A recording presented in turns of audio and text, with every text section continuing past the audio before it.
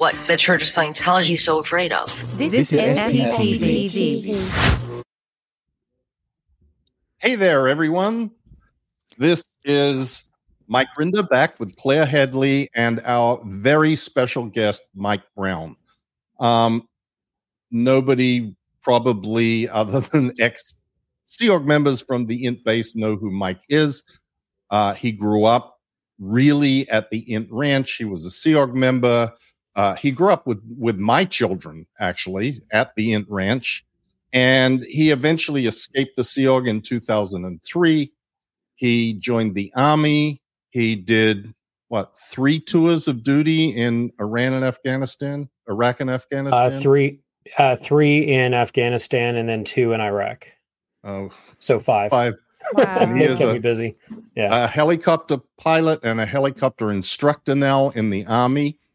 He is here as sort of a surrogate for his mother. His mother's name is Rosemary. Well, we all knew her as Rosemary Brown, Mike Brown, Rosemary Brown. Her maiden name is Rosemary Chickwak, and she is the subject of this YouTube video tonight, because the story of what happened to her is not only horrifying and grotesque, it is also a story of that illustrates the treatment of Sea Org members, particularly elderly Sea Org members, not just in Los Angeles, but in Clearwater, at the INT base, anywhere where there is a Sea Org installation. And it is also a story of hope. I know we're going to break this into 2 parts because there is so much to cover. And this first part, we are going to sort of tell you really about the abuses, and then we're going to take a break and then be back on Thursday to tell you about the aftermath of the abuses and the Aftermath Foundation and the role that the foundation played in this saga and what has happened subsequently. But I just want to forewarn you that this is going to make you as sick as it makes everybody who hears this story. It is beyond comprehension that this sort of thing is going on in the United States. I will also tell you that Mike and his mother have reported every detail, like every single detail, to law enforcement. This is not just someone out there yakking saying this is what happens.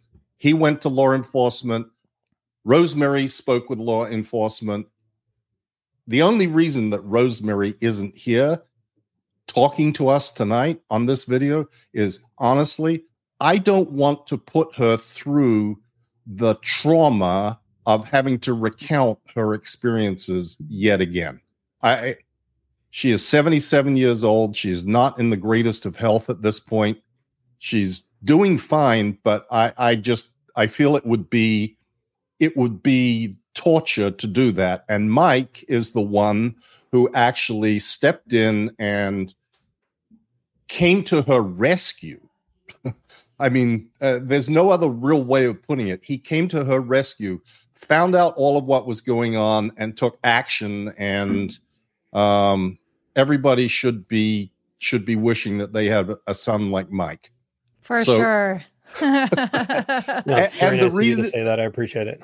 And the reason that Claire and I have been involved in this, or are doing this video in particular, is because Mike knew both of us when we were at the INT base, and Mike reached out to us when he needed help at the sort of outset of discovering what was really going on. So we have had sort of a relationship moving down the path of getting from, oh my God, this is going on, to where we are today. So that's a sort of a long-winded introduction. I'm sorry about that. I just wanted to set the stage so everybody knows who Mike is and why we have him talking about this subject, because he has been intimately involved and directly involved and personally involved and experienced and seen this stuff. And with that, unless Claire, you have something else, I'm going to turn it over to Mike and let him sort of fill us in, and we'll add bits and pieces as we see fit. But yep, I'll only add in summary, yes, this is an incredibly heartbreaking story of the criminal abuses of Scientology. Just keep in mind as you listen to it that there's a happy ending. So, yeah, this is ultimately, this is definitely a big story. I'm going to try to do the very best I can to cover this as chronologically as possible, and kind of filling in. There's a lot of information on what I assumed at the time. Coming out of Scientology when I left the int base when I was 27. And at that time, I left. I knew all of you very, very well. Mike was, sort of like kind of friend's dad is probably how the relationship I would say would be there. And Claire would have been like, if I was a junior in high school, her and Mark would have been like, the seniors in high school in terms of our age bracketing. But I worked a lot with Mark and in Gold, and there's a lot of stories there to talk about, but I don't really want to get too deeply into that. The one thing that I think is important to go over is that when I left, things like the Aftermath Foundation did not exist. As Claire has gone over in great detail, like when those of us who left, I left actually in October 17th of 2003. So in a couple weeks from now, it'll actually be my 20-year anniversary of blowing Scientology. Nice. And when I left, I was able to reconnect with my family on the outside. But everyone that I knew in the Sea Org, all of my friends, my former wife, everyone, I left and no one was able to either come with me or stay in contact with me. So leaving at that time, I had a GED. I had about $20 in my pocket, and that's about it. I had some skills that I had learned in the Sea Org, but that wasn't very much. So when I left, I had fallen out of contact with my mother and only occasionally saw her over the course of pretty much the next 18 years, on or off, if she so happened to be visiting her family. And I would try to scoot out there and see her and try not to, make waves for her. But one thing to also go over is there's definitely going to be some trigger warning things that we should kind of make clear to everybody. I'm going to try to stay as YouTube appropriate as possible, but there are things that we're going to get into, obviously elder abuse, elder financial abuse. There's going to be abuse of a sexual nature. There's going to be workplace violence. Those are the things that probably people are used to and seeing these videos, but there's going to be a lot of it here. I'll try to cover it as succinctly as possible. So kind of focusing on my mother, she joined the Sea Org, and I'm going to kind of go to the point of where everyone would have known her more or less when she was working in the Sea Org. She came as a very green Scientologist, and very early on, after we moved to California, she started the Estates Project Force, which is the kind of boot camp for Sea Org members. That there was a lot of new things there for her. She had done auditing, probably up to about grade 4, but had not touched a bit of courses and technical training. And auditing at that point, it actually went quite fast for her. I think it was probably within the course of less than a year, she was up to grade 4, but still Scientology as a subject overall was very, very new. She was maybe in Scientology about 3 years before that. The reason we joined the Sea Organization was because she got recruited after she had gone through a divorce with my father, and she was then a single mother trying to figure out what to do with a kid. So I figure I'm going to do a lot of talking, so I'm going to have to take some sips every once in a while. It's totally okay, Mike. So this is very casual, just so you know. No, I understand. Nobody who's watching this is worried about, making mistakes or saying the wrong thing or drinking. Oh, that's good, because I'm going to hook it up at some point, I'm sure.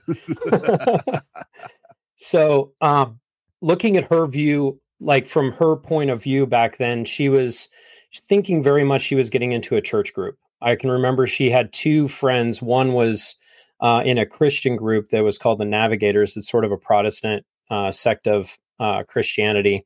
And then she was already involved in Scientology because my father had gotten involved in it, got her involved in it. And then they just were in the Scientology kick when they went through a divorce. So she was working as part-time staff. She got recruited by a recruitment event that came from CMO International, which is one of the more senior management organizations in Scientology. So we sold all of our worldly belongings. I'm sure a lot of that just got like flushed down the toilet in a divorce. And then we moved with a couple bags to California. She went to the PAC base originally, and she went through the EPF. I think the EPF probably took her the better part of 5 or 6 months. And then during this time, it's kind of shell shock for me. I was thrown into the PAC Cadet Org, where I kind of had to learn big new words like study tech and FO38 and things that I had no clue about. And it was very strange. I was also living with another family, sleeping on a mattress on the floor in their living room. It was Yolanda Avila with her two sons, Jorge and Felipe. And Jorge and I are still good friends. I don't know what Felipe is doing, but yeah. And then shortly after that, she graduated. She wasn't qualified to go into CMO because the Commodore's Messenger organization, you have to have a little bit more of a believable production record to qualify for the organization initially. And she just didn't have that, being more green into Scientology. So she got traded to the marketing unit, which was the central marketing unit at the time. It was down in LA in the Big Blue building on Fountain. And that was around the time that, Jeff Hawkins has talked about it a lot. The Dianetics campaign was big. It was, all of the ads on TV. So she was assigned there as, just a brand new Sea Org member. And rank wise, she was what was referred to as a swamper, which is the lowest rank in Scientology. You're basically like a new private in the military. You have no experience and you're just like that new person on the block. She goes in there and she's in the HR department, and she was then within a couple weeks or even sooner assigned to be the secretary. I think it was referred to as the communicator, but it's kind of the same function. It's basically a secretary, personal assistant, communicator. They just have different words for stuff. But for Ronnie Miscavige, Ronnie Miscavige Jr., so it's David Miscavige's older brother by a couple years. And so she started working for him. And that's when I became very good friends with like Justin Sterling. I met, Taryn at the time. So because Rosemary was working for Ronnie, she was taking care of not only office duties, but those communicator functions are largely connected to personal service or personal assistant level things. Whether they should be or shouldn't be, that's how they're usually used. They're referred to as a facility differential, meaning I'm going to help you with everything so that the organization can work you as much as possible. Yeah. So she worked for Ronnie, was instrumental in taking care of his children. And with that, that's why we all kind of went in the same friend group. At some point, the organization was being restructured so that central marketing was actually being moved up to the international base, which is the Gilman Hot Springs Golden Air Productions property in San Bernardino, Riverside County area. And with that, Rosemary was supposed to go up there. Ronnie got a promotion from CMU as the commanding officer to become marketing executive international. And that's one of the upper level management organizations under it's like one step down from the watchdog committee. You then have the executive, under the executive director international, you have all these marketing executives. Their function is, they have different functions based off of Scientology needs. He was in charge of marketing. There might be another one in charge of books. So it's all these different functional areas of Scientology. Their job is to kind of do analysis of the statistics and come up with programs in order to expand those different sectors, or not really sectors, but functions into the different sectors. It's all smoke and mirrors Scientology stuff. So Ronnie goes up there. Rosemary gets the rent clearances. By this time, I guess she had had enough experience to qualify for the upper level organization. She went up there, and I stayed in LA. I kind of ended up in another family's floor, and this was typical.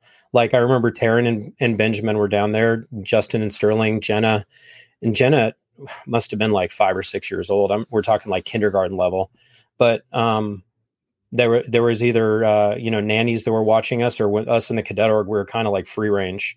We were supposed to go to the cadet org. Most of the time we were just running around LA. Anyway, at some point, we ended up getting moved up to the cadet org. I have, that's a whole nother story that I can get into. I'm not really going to waste everybody's time with that now. But Rosemary continued working for Ronnie. And along with that, the other exec internationals for the better part of 10 or 11 years. She was kind of a fixture in exec strata. She worked. What was funny was not all of the exec-ents, which is what they were referred to, like the marketing exec-ent, books exec-ent, but Ronnie was the marketing exec-ent. Not all of them had assistants or communicators. It was only some. And Ronnie was definitely one. And it became very evident at a point early in Rosemary's career that being connected with Ronnie had kind of its perks, in that he got a lot of attention. And with that, a lot of extra allowances were made because of his last name. But then at the same time, she kind of was, on the other double edge of that sword is it seemed like a Miscavige can almost do no wrong in that organization. And I know that it's probably true to some degree. I know that Ronnie and Biddy at some point ended up leaving, and Dave's kind of the last man standing in terms of anyone in his family there. But he was definitely afforded a lot more luxuries than the typical executive, even at the WDC level. So Rosemary would usually kind of be the surrogate assistant for a lot of the other exec-ents. I'm even when they would go to the ship, I'm sure, Mike, you ran into Rosemary frequently when you'd go to the free ones for the maiden voyage event. She would be there doing everyone's laundry, getting everything ready. Yep. I think you possibly had another assistant because of your level of importance, but not many did. So the Sherry Murphys and probably even, I'm pretty sure Guillaume had like Sam Powell work for him or something, but yeah, a lot of times Rosemary would be taking care of like 10 of them at once. So she was a fixture in that organization for a very, very long time. And for Ronnie would really take care of his household needs, kind of take care of the kids. She would go out and get us from the ranch, take people to doctor's appointments, like round up the kids, bring us home, which would usually also be Benjamin Taryn. I would be the tag along. I like to refer to the families in Scientology between like the Miscaviges and the Hubbards and stuff. It's almost like that, the HBO show, A Game of Thrones. Like it's that complicated. Yeah. So I consider myself like, and that's Scientology royalty. Like that's how it feels to me. So I'm kind of like royalty adjacent. I'm kind of like your Hodor kind of person. So anyway, that's a great analogy. That's a good description. Yeah. So I'm just happy to be here. So anyway, what wasn't really known or seen that started from a very early time when Rosemary was working for Ronnie is Ronnie was, and this is strong language for me to use, and people might disagree with our analysis of it, but I'm just going to kind of put it out there. But more or less, Ronnie was slowly grooming Rosemary and taking advantage of her in a way that was very inappropriate in any sort of workplace, Scientology or otherwise. So things that would be unacceptable in any corporate setting or even in a Scientology setting, Ronnie was doing and was getting away with. Things of this were like things would be like, this was awkward. This is awkward to talk about, but it was even more awkward to try to help my mother be able to get through what happened and be able to explain it, because she ended up getting the brunt of a lot of what I'm about to describe. Things that started out as back rubs eventually escalated to the point that they became workplace violence in a sexual nature. So it wouldn't be things that would go to, you know, complete assault, but it would be things that people would absolutely be relieved for in a corporate setting. So those back rubs, you know, would then turn into body massages. And then, you know, that quickly turned into other things in terms of inappropriate touching. I'll kind of just leave it at that, but I think that kind of paints a picture. And this was happening. It had started early and then it escalated over the years. And I asked Rosemary, and I refer to her as Rosemary, which is a strange thing that I think is very much a Sea Org thing. Like when I'm talking to her doctors and like, hey, I need to get, you know, some prescriptions for Rosemary. They'll be like, why aren't you saying mom? And I'm like, because I want you to know I'm talking about Rosemary. And they're like, that's just odd. Anyway, so, but when we were talking about these things and she was trying to get out, I'm like, what was it like for you? What was your mind's, where was your head at with all of this happening? And she was like, I felt like I was stuck between two impossible situations. I have this happening on one end. I know if I report it, I'm going to get in trouble because what did I do to pull it in? Then also, if I say something, he's a miscavige and more than likely I'm going to get in trouble and I don't know what would happen. And ultimately, she then had a child, me, that was dependent on my existence in Scientology and out at the Ant Ranch and then in Golden Era Productions. She then didn't want to lose her ability to take care of me or have us thrown out of the organization. So she didn't know what to do with this. So as a result of not knowing what to do, she was stuck in a situation of being able to do nothing. Eventually, something happened where Ronnie was in trouble and RTC started to investigate this. The investigating team was, I think, headed up by Marty Rathman. This is probably around 1998, early 99 timeframe. Yep. And at that time, I believe, Claire, you were in RTC. Yep, I was. And so I was witness to the victim shaming that Rosemary suffered that you're going to describe. But yes, I witnessed these events firsthand as well.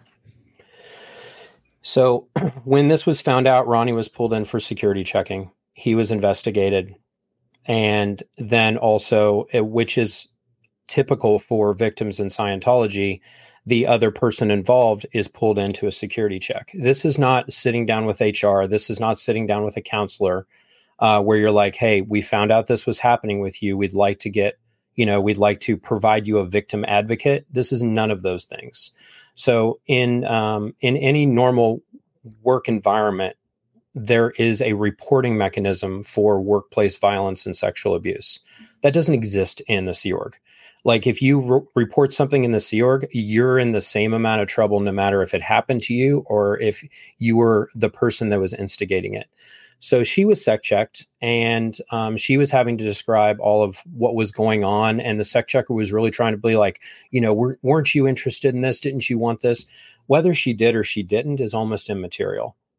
You have somebody who would be a commander, like 3 bars with somebody that's a very junior Sea Org member and also has direct authority over them and is one of the most senior executives in Scientology. This was around the time that Ronnie was involved in part of the, the event circuit. Like he'd be one of the speakers every once in a while. He wasn't frequent, like Mike would be all the time, but Ronnie was like, I don't know, a couple, 2-3 times maybe, but he was a bigwig.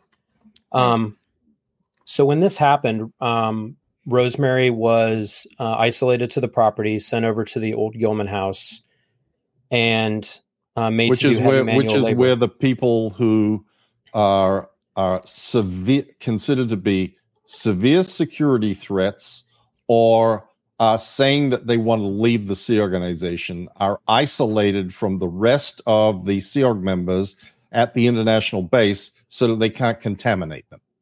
Right. Absolutely. And also, like, one of the main things is you're a flight risk is if you're in any sort of trouble. And I know that there's been a lot of talk, like Jackson's really gone over the whole blow drill. Well, the first preventative measure so somebody doesn't blow is you take away their freedoms to leave the property.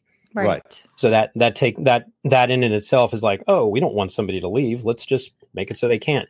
You don't have a cell phone. You don't have any real connection with your external family. It's there's big you're fences stuck. and just Oh, yeah. a 2-lane road to nowhere.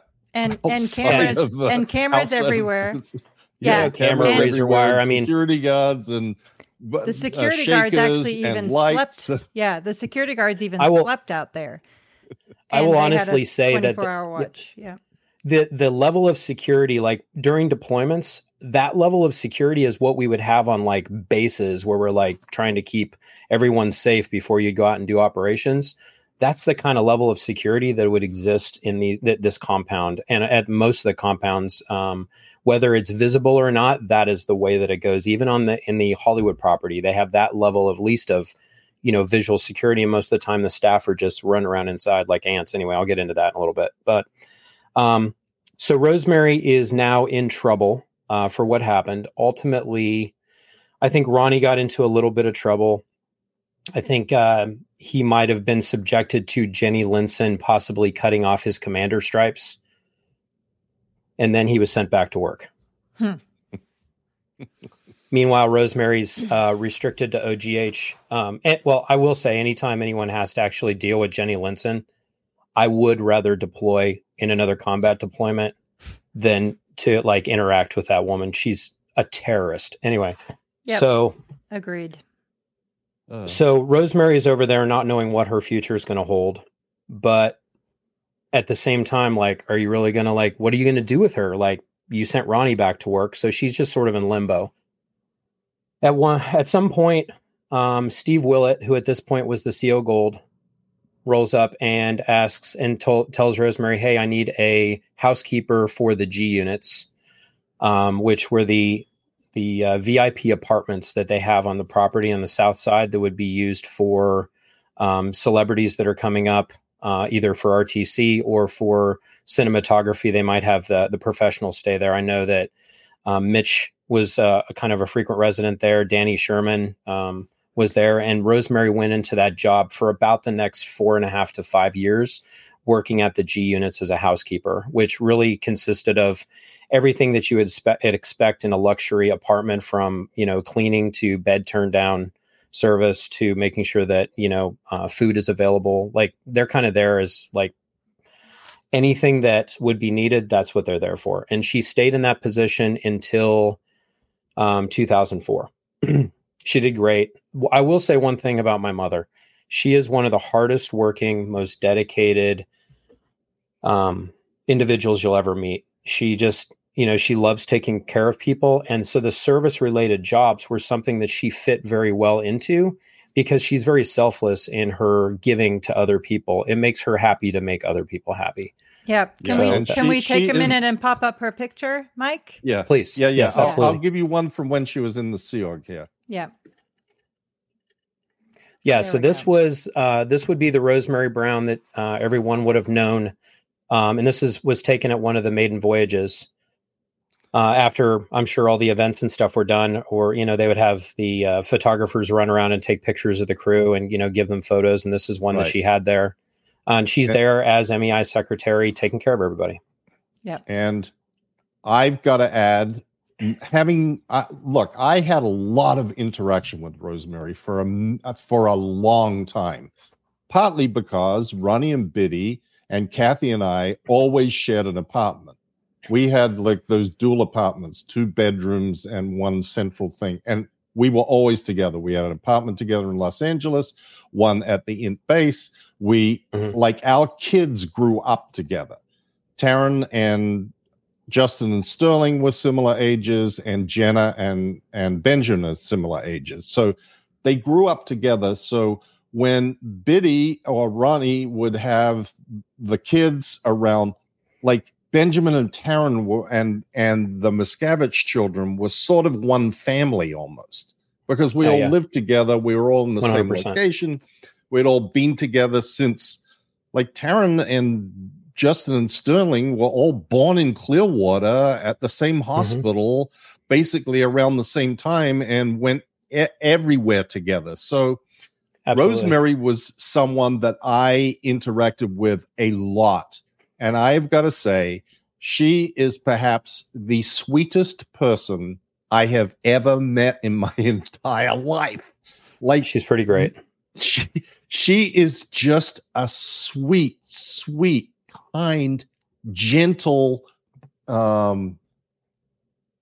empathetic character that is very, very rare in the Sea Organization. Like, very rare. Yeah. You just don't find many people like that, and that is Rosemary. You will never find anyone who has known or worked with Rosemary that doesn't have that same reaction. She is just the sweetest, nicest, kindest, most caring person that you could possibly imagine. So carry on, Mike. Yeah. Well, I appreciate We're getting you saying to the all that. bad shit soon. Yeah. We haven't heard. We've just scratched the surface, just starting to pick at it now. So, so now she's successfully working down there. She's on which is what's funny. She was busted out of this one position of responsibility to a degree. I mean, she was an executive assistant, and she was put down into Gold's one of Gold's service lines that's so closely connected to RTC and their secrets and their professionals and all the people that they would have coming there that meant the most to the property. There were external people coming in. They would stay at those G units. Yeah. And let's not forget the most famous example of that. I know this was before Rosemary was working there, but that's where Tom Cruise and Nicole Kidman stayed when they were at that property in the early 90s. So for context. Absolutely. Yeah. They're nice. I mean, they're basically little 1 or 2 bedroom apartments. I mean, they're very nicely appointed. It's luxurious. Right. So, so she stays there. And I will say at this point, I was, I had, I graduated from the Ant Ranch, and I have to do a whole nother video, which I'm going to probably do with Aaron, talking about my time at the Ant Ranch, because there's a lot to talk about there, and I'm not even going to get into it. But I ended up at Golden Air Productions. I was in a position which was referred to as the organizing officer for the command, for the commander, or they call him a CO there, the commanding officer. And then I had fallen into a position which was called the battle plan IC. And what that is it's the person that was put into each one of the groups or each one of the organizations on the Ant base that would be responsible for running around and executing David Miscavige's orders in that organization. So we weren't in RTC, but we would receive the orders and we'd be chasing up on them like, what are you going to do to get it done? It was like trying to spread the frantic and make sure that people know that the order that I told them yesterday has been superseded by the new order, and it's a bunch of like back and forth. Yeah. And not to get off topic, off Rosemary's story, but pause to let that sink in for a moment. There was a dedicated person in each organization whose sole responsibility was to get David Miscavige's orders done in that organization. Okay, back to Rosemary. I was that guy. I was when the job was first created, I was that guy in Golden Air Productions. Yep. And then I then got promoted to the training pool for Religious Technology Center. So I became a trainee for RTC and was replaced by another gentleman named Nathan Story, who was there for a very long time. Yes. He probably still is. So when I was an RTC trainee, I have a cool Shelley story at some point that I'll share with Claire at another time. But at some point, I ended up getting kicked out of the RTC trainee pool. And I ended up down in manufacturing and was making the e-meters. I was in charge of the plastics, and I was doing that for many years. And then I got involved in the printing lines. And if there's anybody out there that's ever been in a Scientology organization that sees that dictionary that's attached to a podium that they can flip the pages and they can see all the different stuff. Once John Horwich made that dictionary, I then printed and produced those and sent them out to all the orgs. And I'm pretty sure that's like the only dictionary that they still have in circulation. Yeah, I think the tech dictionary and the admin dictionaries. Right. Well, we printed it. We printed it. So we printed it on this never tear paper. It's the stuff that's like indestructible. It's like Tyvek. Right. Anyway. And we printed it on that, drilled the holes in it in the OT print shop, or got somebody to. I got Paul Schobel to do it. And then we attached them to these like podiums and then connected them the same way they connect the OT course material, so you can't get the pages out. So then we sent one to every single org, and then people like huddle around this thing trying to figure out what abstract crap Ron's talking about in whatever lecture it is. So I did that. And then get into a little bad juju with my story. I was married to a girl named Samantha, Samantha Silcock. Her father was actually John Travolta's auditor for a very long time. And then her father and her mother, Stephanie, ended up moving up to the Ent base. And Sam and I met when we were at the ranch. We were both at the Ent ranch. We got married when we were very, very too young to do it, very similar to Mark and Claire. I probably was just barely 18. She was still 16, about to turn 17, and we had gotten married that young. And during the time we were married, on 2 occasions, Samantha got pregnant. And on 2 occasions, she had to terminate the pregnancy in a very similar situation to the other stories that have been told. That is just, it was the normal thing at the Ent base to do that. Your options were, well, it's very unclear with the Ent base. I know that for other lower SEER organizations, they would send people off to have their kid to a Class 5 org. But there are also advices from L. Ron Hubbard that said if you ever left Ent, you're supposed to be declared a suppressive person. So if you're sent away from Ent because you're having a kid, it's like this gray zone of like, are you going to get declared if you have a kid? Are you going to lose everything that you have ever known and loved? It's another impossible situation. So, and not to mention the fact that they wouldn't let you. I mean, that is I wasn't really our choice. I mean, you're pressured into. I was had been involved with or seen other friends of mine that they, like, there was a couple, we were RTC trainees together. I'm not going to mention their names because it's their story, but they got pregnant and they were restricted to OGH and being basically worked on, meaning like interrogated or talked to or had, being convinced every single day until finally Greg Wellhair comes down and convinces them that this is the right thing to do. And they go get the procedure and then get sent to work in Golden Air Productions after that because, I mean, they got pregnant. It's horrible. So, yeah, it's criminal. Which is so strange from a religious perspective because, like, all of these other religions are like, have kids. We need more people in the religion. And Scientology, at least in the Sea Org, they don't want that. And then for public Scientologists, they want to recruit their kids, which then makes them a Sea Org member to not have kids. It seems like it's going to downward trend one way or the other. I don't know. Dave doesn't like kids. I think that's been established already, but yep, thoroughly. Anyway, the only reason I was still staying there and the living and working conditions at Gold were absolutely horrible. And there I could spend dozens of hours talking about specifics on that. And at some point I will. But at one point, Samantha comes to me and she's in tears because she had a bad run-in with Dave and he yelled at her. She was a makeup artist. I think she still actually is, either in Gold or probably down in LA now.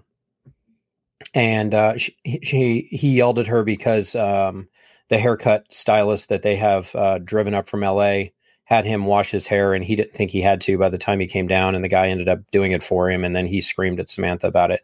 She comes home one day and says, I want out of here. I want to leave. I want to blow. And I'm like, let's get the fuck out of here. So, and I'm like, hey, we can get out of here. I wanted to leave and I wanted to join the military when I was a young kid. I can still do it. Let's go. And she looked at me. Her family's very deep into Scientology. Rena Weinberg, who's, the person over Abel, is her mother's cousin. Like, her family's nothing but Scientologists. She looked at me and she said, if we leave, I'm going to come back and we're going to get divorced. And that was her reality, which was very, very different than mine. So, I blew. I was out for a print job and I left. It was a very spur of the moment decision. I have an actual goldenrod copy of my SP declare. We'll have to go over it sometime. So I have my SP bracelet on too. Yay. Yeah. I like to refer to myself Mike. as SP number 12595 because that's my flag conditions order. So, and I'm really sorry your wife was not smart enough or strong enough to go with you, but everything happens for a reason and you're here today. So thank you for that. I am. It's ultimately, we're going to get to a good place. It might take us a little bit of time, but I'll try to move this story along.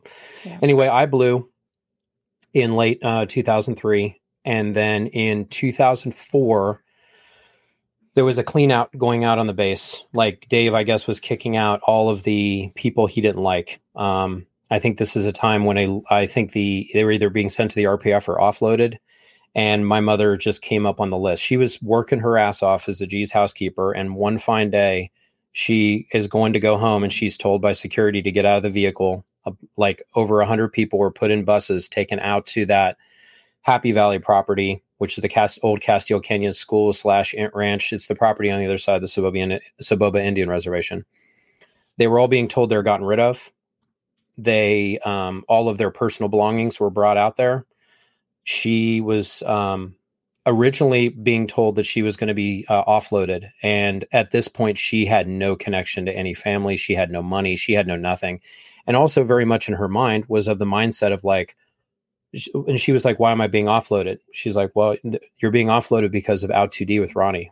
Oh my gosh. You like the thing from 5 years ago. So she begged to stay. She's like, I will do anything. Like I've dedicated myself to this and I'm being thrown out like garbage. So she was, they decided to send her to the RPF in PAC. Before they did that, they went through all of her personal belongings and any photos that they had of me, because I had at this point blown the year prior, and I was declared a suppressive person. And she was made to round up all these things and hand them to somebody, and whichever it was, I don't know which RTC person was out there with them. It was a RTC team and a legal team. I'm sure Kirsten Quintana was out there, but all of her photos of me, all the way back to my baby pictures, like just irreplaceable stuff, they threw them all in a big bonfire. They just burnt them. Anything that would remind her of me, they burnt. So this is that systematic reprogramming of someone's thoughts and, what the things that they hold dear in their information, like taking it away from them and just discarding it. It's like, we'll let you stay, but you're going to have to basically disavow any past love that you ever had with a family member. It was kind of like, I'm trying to even rationalize the programming mindset of whatever they're trying to do. Yeah, they did that. No need to rationalize. It was plain pure evil. It's just evil. It's like, so there was one little picture of me and this person was like, you can keep this one. So she had one little picture of me left, and the rest of them like went into the bonfire. They had OSA lawyers come out, sat down with her, and they had, this is when they had security guards. They were just rolling everybody through, making them sign NDAs. Like, we will not talk about anything about what has ever happened to us. We will not sue Scientology. All this bullshit. They were sitting there with security guards as they're having their stuff burned, and they're isolated from everything out there for days at OGH. And then then she was shipped down to the RPF and PAC. Okay, and sorry, just for context, how old is Rosemary by this point? At this point, she would have been 59 years old. Okay. And so the RPF, for anybody who may not know, though probably most people watching this already know what the RPF is, but it is the Rehabilitation Project Force, the thought reform program used for Sea Org members to bring them back into obedient compliance with the wishes of the Sea Organization and their bosses in the Sea Org. Yeah, a brutal program, both physically and mentally, that isolates you even within the already isolated world of the Sea Organization. Yeah, like during this time, they had sent hundreds of people from INT down to PAC. And in those in the spy files that Mark has, when you start looking at this, they actually ran into a problem of like, now we have all these people down here. So we took all of the people from INT, and now they're all disaffected and running around PAC. And what are we going to do? We're going to kick them out now. The problem persisted over the years. But anyway, Rosemary is now in the RPF. She goes down there in 2004 in the RPF, and she stays on that RPF and does not actually graduate it until early 2011. So she's on it for like almost 6.5 years. And during this time, she's gone like she's little. Like Rosemary is probably 90 pounds soaking wet with her boots on. And now she's, living in these overcrowded rooms, running everywhere, eating substandard food, cleaning asbestos out of the bridge warehouse, painting all the sets and props for the events with no respirator on, like just just the heaviest labor that you can imagine they would have these RPFers do. And she was then twinned up with a couple other girls there, one of which, you remember Vicky Farrell, Vicky Yo, Vicky Cheney? Yes. She had a couple last names. Yes. So that was her twin on the RPF. So her and Vicky were twinned. She was also on the RPF with Adrienne Amberon. Her actual maiden name is Pavlov. Yes. Both Vicky, Adrienne, and Rosemary were all forced to change their last names. Everyone still had the last names of either their former spouse or a family member. Like my mom had kept Brown even though she had divorced my father because she wanted to be connected to me. But that connects her to a suppressive person, obviously. So they're forced while on the RPF to change their names. Wow. Like they brought it like in the paperwork and they would send it out. She said it was a huge pain in the ass. It's hard to change your name when you have, like, if you're out in the real world, let alone when you're like under lock and key at that PAC complex building. Right. So during the time she's going through all this, the main thing that she was being sec checked on, again, she's on the RPF because of Out 2D with Ronnie Miscavige for 6 fucking years. And I can tell you, like, the living conditions in the RPF are so much worse than anything that I can possibly imagine. And I know we had talked about me being in the military, and I can, and I'll just kind of throw in as a disclaimer, this is me speaking as a private citizen about what the truth is in terms of my life and what my mother has been through. And, the Department of Defense takes no responsibility for my, blah, blah. So, anyway, Understood. blah, blah, blah. Anything noted. Yeah. Blah, Thank you and for blah, that. blah, blah. So, but anything that,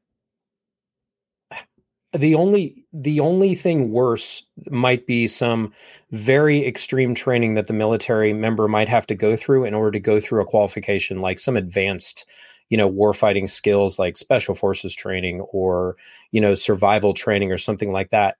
That's about how bad the RPF is, but you live there for 6 years. And this other kind of training ends in like a month. So, you can do anything for a short period of time, but factually, if you're abused enough, you can do anything for pretty much as long as they make you do it. And over that time, she was conditioned. All the questions were about, like, how is she going to disavow? She's constantly in grief, tears and crying about having to disconnect from me. She misses me. What is she going to do about it? And they're trying to get her to, give that up, and sec checking her about what she did with Ronnie and her bad feelings against Dave and all this sort of stuff. And that's what the RPF was for 6 years for her. And factor horrible. in too, she'd already had no contact with you for 4 or 5 years before that. So she'd been completely cut off from any family outside of Scientology, made to disconnect from you, going on at this point, like 12, 13, 14 years. So at this point, when she graduates the RPF, I had probably been gone because I left in 2003. So she gets off the RPF. It's now 2011.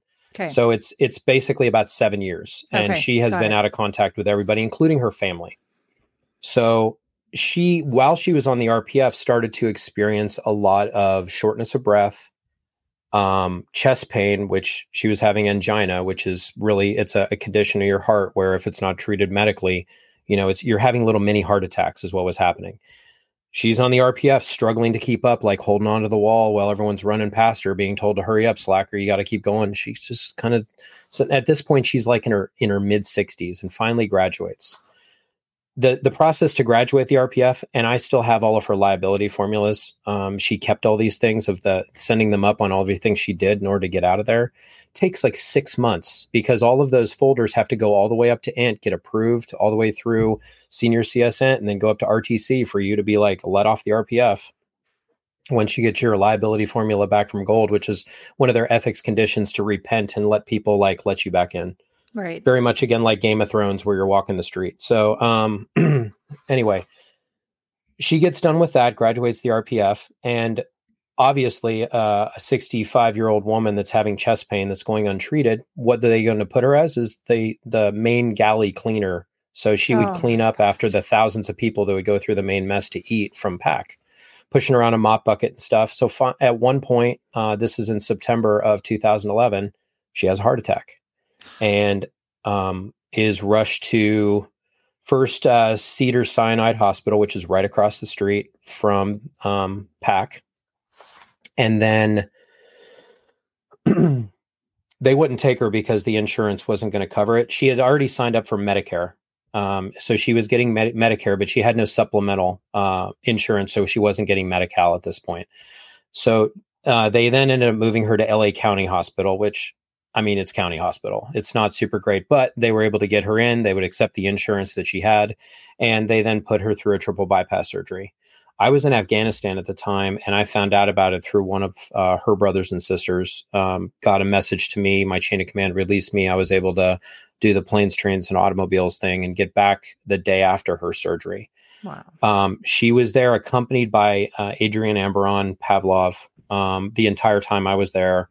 And Miriam Powell and Mike Sutter were trying to like get me in. Again, the Mike now and the Mike back then, I left Gold, joined the military, and never looked back. So when I like found myself back in LA, it was almost unbelievably hard to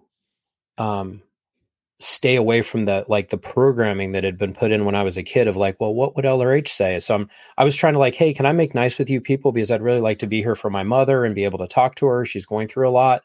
And they wanted me to do all my, the anti-suppressive person steps that they have, my A to E steps. And I'm like, okay, well, I don't want any problem with you. You really don't want any, like, don't want to have anything to do with me because I'm in the military and Scientology shit scared of everything that has to do with government of the military. So like, let's be nice with each other. And that's all I was trying to do. Anyway, it's a waste of time. Don't ever do that. It's not going to work. But it was going back and forth. I was able to be with her a couple days while she was in the hospital. Insurance paid for her to go to a rehab, like a post-operative rehab facility for about 19 days. So she would have professional nursing care. Because they did the whole thing, crack open your sternum. Now she's trying to recover. So I went and got regular clothes for her to wear that would be appropriate for all this, and got those things for her. And I also slipped in a burner phone, just one of those little prepaid phones, and I gave it to her and had my number programmed in there so she could call me. Brilliant, Mike. Brilliant. Yeah, for a bit, and then it got found out. So okay.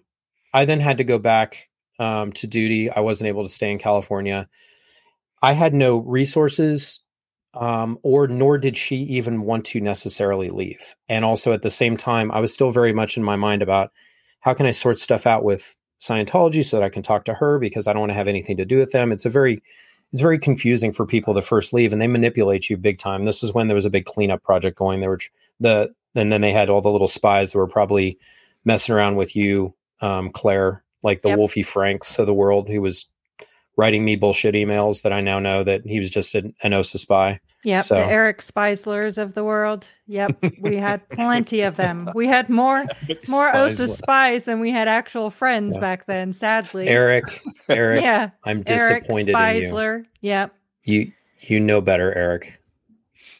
Anyway, so the problem she had at this point, so now we're going to get into some of what the abuse, what transpired after I left. And I found out this information more recently, and actually was able to piece together what I'm now going to describe. So after the money ran out for that rehab facility, she was still not in a good position to be able to come back and live in the main building complex in a dorm. They moved her back in there. They moved her into a room up on the 7th floor. The room had no heat. And this is in November. And it was very cold in that room. She was in there by herself and was infrequently checked on and even infrequently brought food. The food that she was brought had to be brought by her old elderly roommates. It was like they'd bring her like a little cup with some eggs in it, or if they'd remember, they'd try to bring her some food. But you're now talking about an elderly Sea Org member trying to take care of another elderly Sea Org member to get food during mealtime, take it up to her before they have to go back to work. It's not like these people have time off. They work them literally until they die. Mm-hmm. She described this as like being in hell. She was just in bed suffering. She didn't have pain medication. She was just suffering and dying and cold. And there was an MLO assistant that would check on her every once in a while, a guy named John Bond. And John worked with Adrian and would come and check on her every once in a while. And mentioned to her, he's like, well, I'm starting to get some auditing. John was an old dude too. And she's like, how are you getting auditing? Remember how I said that this many, many moons ago, like 25 years earlier, Rosemary was grade 4. She has moved not a single inch on the bridge to total freedom in the entire time she's been in the Sea organization. Not a bit. Typical of Sea members. Right. Yeah, just literally working. So she's gone for like over 20 years and moved not at all, except for sec checking and whatever bullshit they put each other through on the RPF. So he's like, well, I was able to get I started getting Social Security payments, and I was able to pay for some auditing at ASHO, and maybe we can work that out for you too.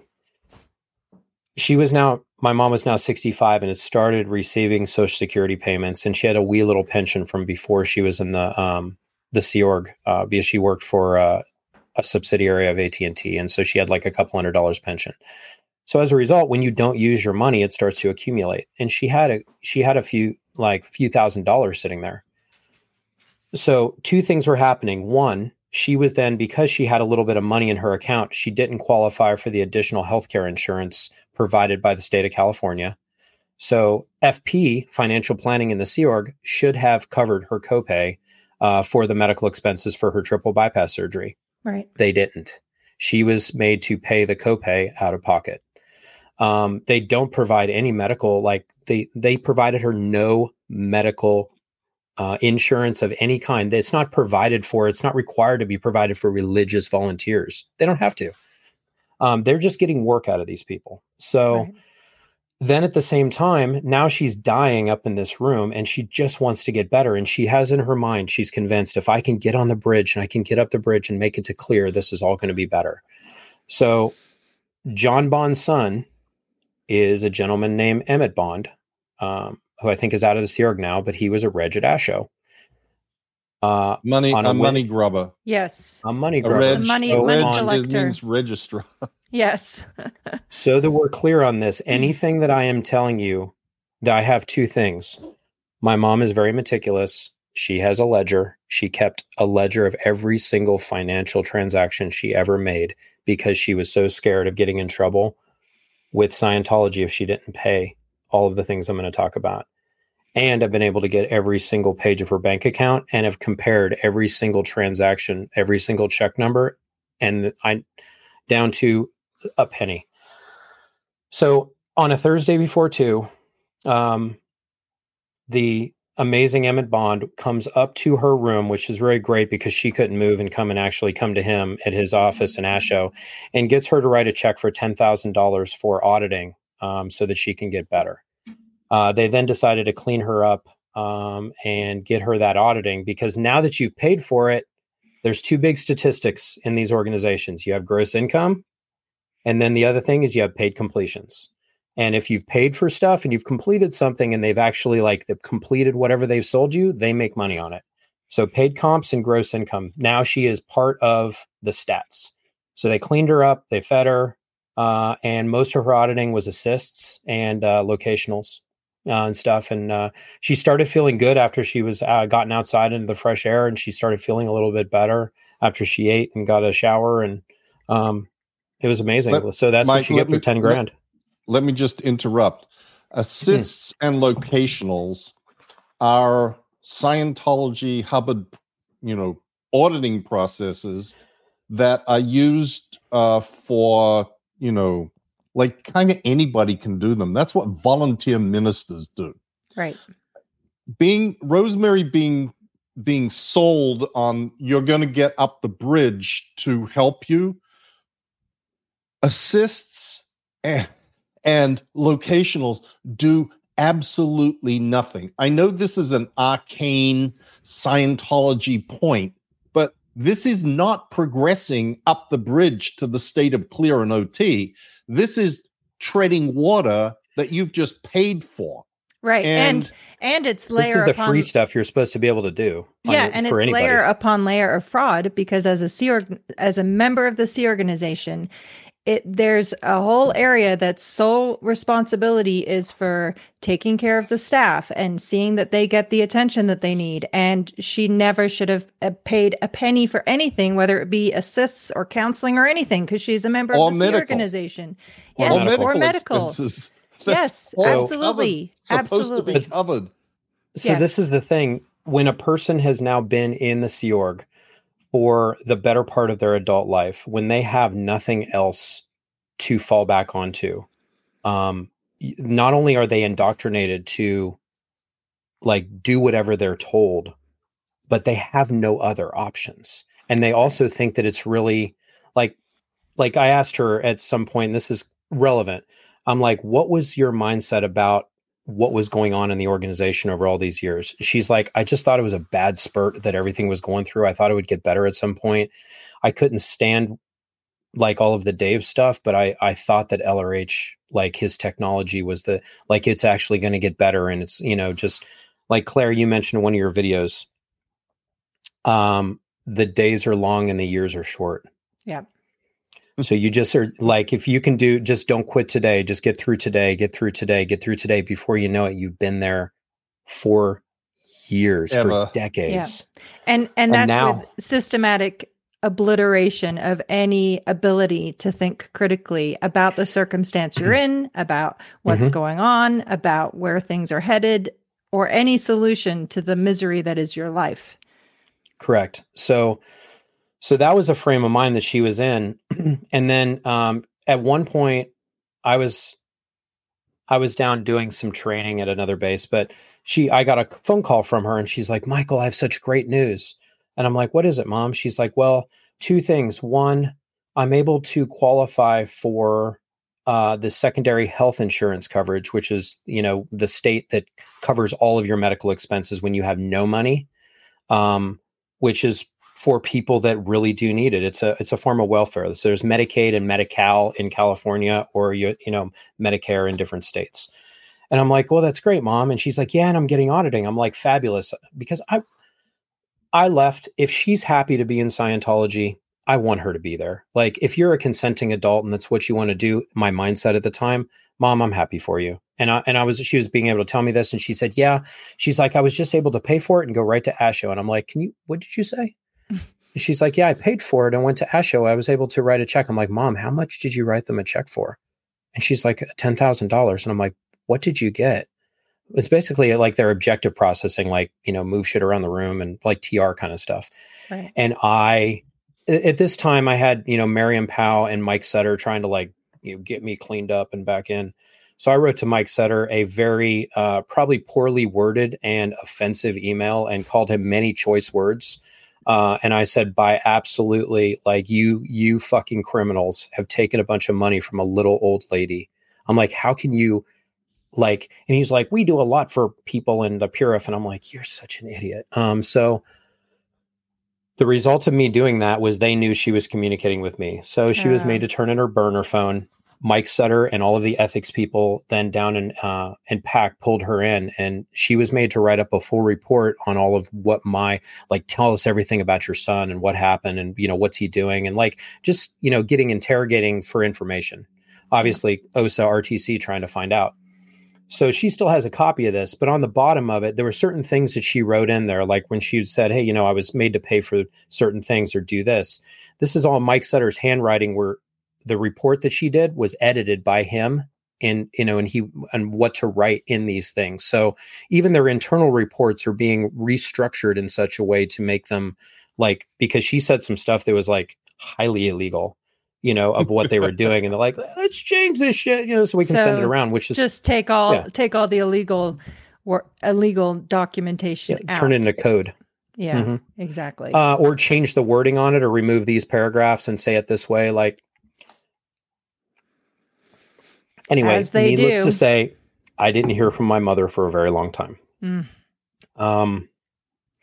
Fast forward many, many deployments, many, many years, many, many children being born, and a lot of my life changing.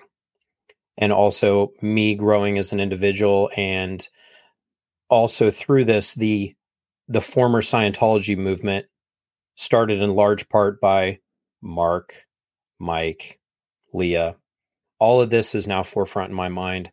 I've never had, because I live not anywhere close to a Scientology facility anymore.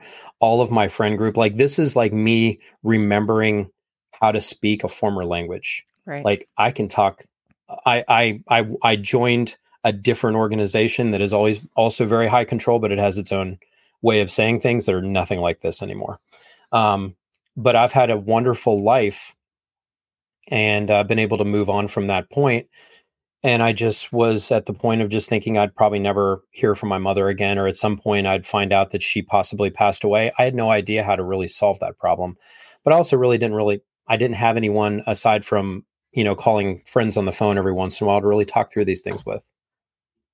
So in 2021, February, I get a phone call that she's basically more or less on her deathbed in the hospital. And I go out there and find, and I start to kind of reconnect with her. And there's part of this we're going to get into, I think, in probably our next video that we're going to do. But eventually we're able to get her out of this situation. But I find out a lot of information to fill in the blanks between this whole section between 2011 and 2021, this 10-year period, what had happened with her as an elderly Sea Org member. Yeah. And it took many years once I reconnected with her, and we'll save that for the next one we do. But I do want to go over this abuse so that we fully defined it as part of it, as it gets worse. And I know that what we've already gone over is pretty bad, but the fact that I wrote to Mike Sutter, and I bitched, and that an SP knows about what I now know was the beginnings of or related to a financial strategy called the Chase Wave, which is mainly was perpetrated by Reges, where they would be running up public Scientologists' credit cards that they had on file for auditing and training services that they did not authorize. Or they would basically just be getting the GI up Thursday before 2. They would make transactions that were not authorized on people's cards. Yep. Gross income, of course. The gross income. The original understanding was this was something that was being done to the public. And it was. And there's been a lot of videos that have been done about what happened and what was Scientology's reaction to that. They launched, I think it was Yeager and some other people down to PAC in order to clean all of this up for this public Scientologist so that none of them would go to law enforcement and say, hey, they're stealing all of our money. Because What is Scientology most afraid of? Losing their tax exempt status. Why? Because then they're open to scrutiny and they can't keep hiding behind religious protections afforded in our Constitution. But meanwhile, they're doing illegal shit. So because I had bitched about her, the money being taken from her, she was kind of off the hook and wasn't messed around with until 2014. In 2014, by this point, she's actually probably just out of her Social Security payments. She's put away about the better part of $25,000 plus just sitting in her account. Again, Sea Org members don't have a whole lot of expenses, but I'll frame the way that elderly people should plan for their retirement versus the way the Sea Org plans for retirement kind of at the end of this. So now she has this little nest egg of about $25,000. She was moved off of her job as the main mess cleaner, and she was put in the Advanced Organization of Los Angeles. And this is where if there's any under the radar public Scientologists that are watching this right now, who have ever between 2011 and 2021 done an extension course at the Advanced Organization of Los Angeles, Rosemary was your extension course supervisor. During COVID, when nothing but extension courses were being done, Rosemary, and here's a picture of her, was the person that was grading your extension courses. I will now proceed to explain to you how these elderly Sea Org members live and what they do with their financial money, or what the organization does with it. Her living conditions at this time, she was in a room. It was, I think, room 206 of the main building. And this was an old mechanical room that had been converted. It was on the second floor because it was a little bit easier for the old people to get to. A lot of times they had to use the steps because the elevators weren't always working or available. So it was at least easier for them to walk up steps and stuff. It was an old mechanical room. It didn't have any windows in the room. There wasn't any ventilation in it. So they all pooled their money together and actually got like an HVAC heating and cooling unit and poked a hole in the wall and stuck the vent of it into the elevator shaft. Wow. They slept on bunk beds because that's what you do with old people. She was one of the younger old people between the age of 65 and 70s. There were ladies in there that were into their 90s, and some of them had bottom bunks, some of them didn't. And how there wasn't many, anyone really. Sorry, how many elderly women were in this room? Let's see. So it's two separate rooms together. In this room where she was at least 12. Wow. And it wasn't like they were in there with somebody caring for them. They're in there like they get off work when everyone else gets. As an old person, you can usually get off work a couple hours earlier, so you're not getting home at 11. You're probably getting home at like 9 o'clock. But they'd have to wash themselves. So in that picture that you saw, she had that nice blazer that she was wearing. The org would pay for your dry cleaning. And so what you see here is her dry cleaning was done of the blazer, but her undergarments, her shirts, and all of the other things that she would wear, there was no mechanism for these old people to have their laundry done. So anyone who's been at PAC, you know that the laundry rooms are at the far other side of that complex area over, on the other side of kind of adjacent to Lebanon Hall, Asho, and the PAC Mill. There's a big area in there with a bunch of like commercial grade washing machines, and you have to walk through hallways and across rooftops and all sorts of stuff in order to get to this freaking thing. And then you go in there and it's up a flight of stairs, and then you're in there trying to wait for your laundry. For an elderly person that is post-op after heart surgery, and realize after the heart surgery, she was not given medical follow-up. She did not have a cardiologist. She did not have a pulmonologist. She did not have regular doctor's checkups. She was experiencing all sorts of, water retention. The MLOs would say, you need to take your medicine. But then they're shown like, hey, we're supposed to take vitamins. We're supposed to be scared of, these medical miracles that the rest of the world takes advantage of because we don't want drugs and all this. Meanwhile, these people are just slowly dying or living like crap. No one would wash their clothes. So they would go months without their clothes being washed. Okay. Either that or they'd wash them in the sink. This is how they're living.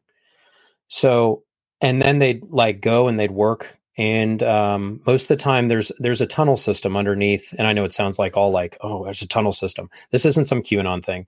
There's a tunnel system in the pizzas. Anyway, there's a tunnel system underneath the complex that connects all of these orgs together. Yep. So most of the time that serves two purposes. One, it's aesthetically pleasing to all the public because you don't have all of the staff members walking back and forth. And then two, it keeps them in the buildings more often. And then when you have suppressives around, like picketing outside, they can just go through the tunnels. If they need to go from the main building over to AOLA or up to ASHO, they can just go through the tunnels. So she would have to go through the tunnels. She didn't have an oxygen machine. She needs to be on supplemental oxygen. She has needed to be on that for years and never had it. But they would go just about their normal day. They'd go and they'd work. Then during their meal breaks, they'd have to make it over to the main mess through the tunnels, go and eat, make it back for muster. This is her life every single day, working them. So now we come to her money. She had $25,000 in her account. And I actually looked at the dates that this happened. It started on a Tuesday and they had it completed on Thursday before 2:00, which I'm really excited about it.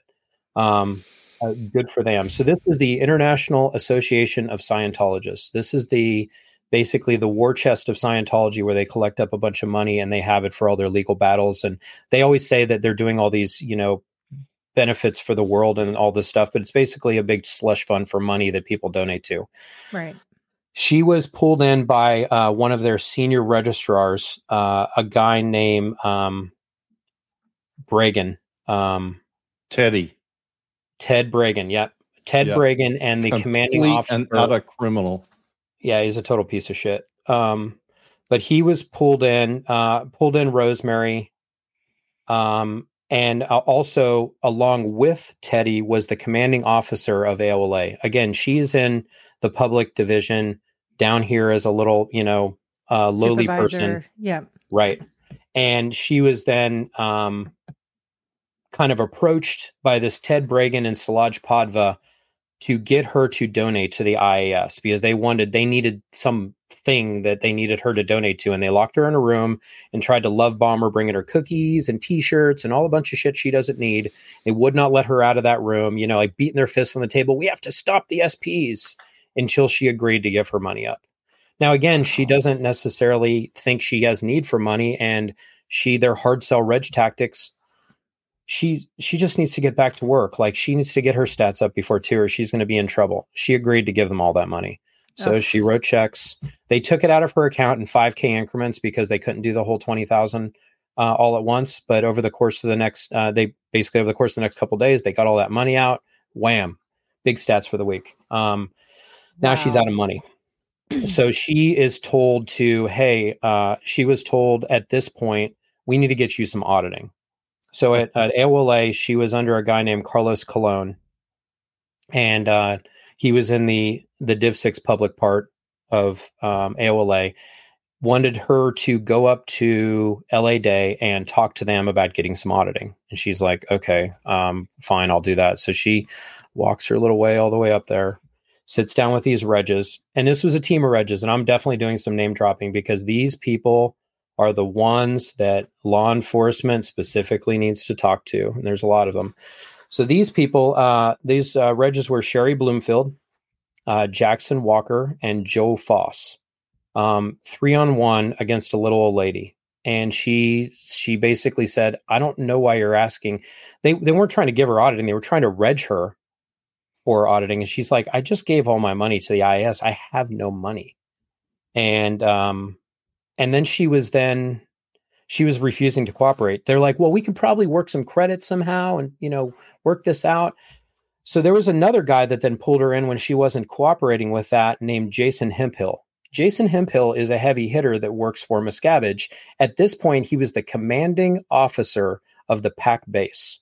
So they have the commanding officer of the PAC base. I don't know exactly what that's supposed to be. I don't know if it's in CLO or what that is. Neither did he.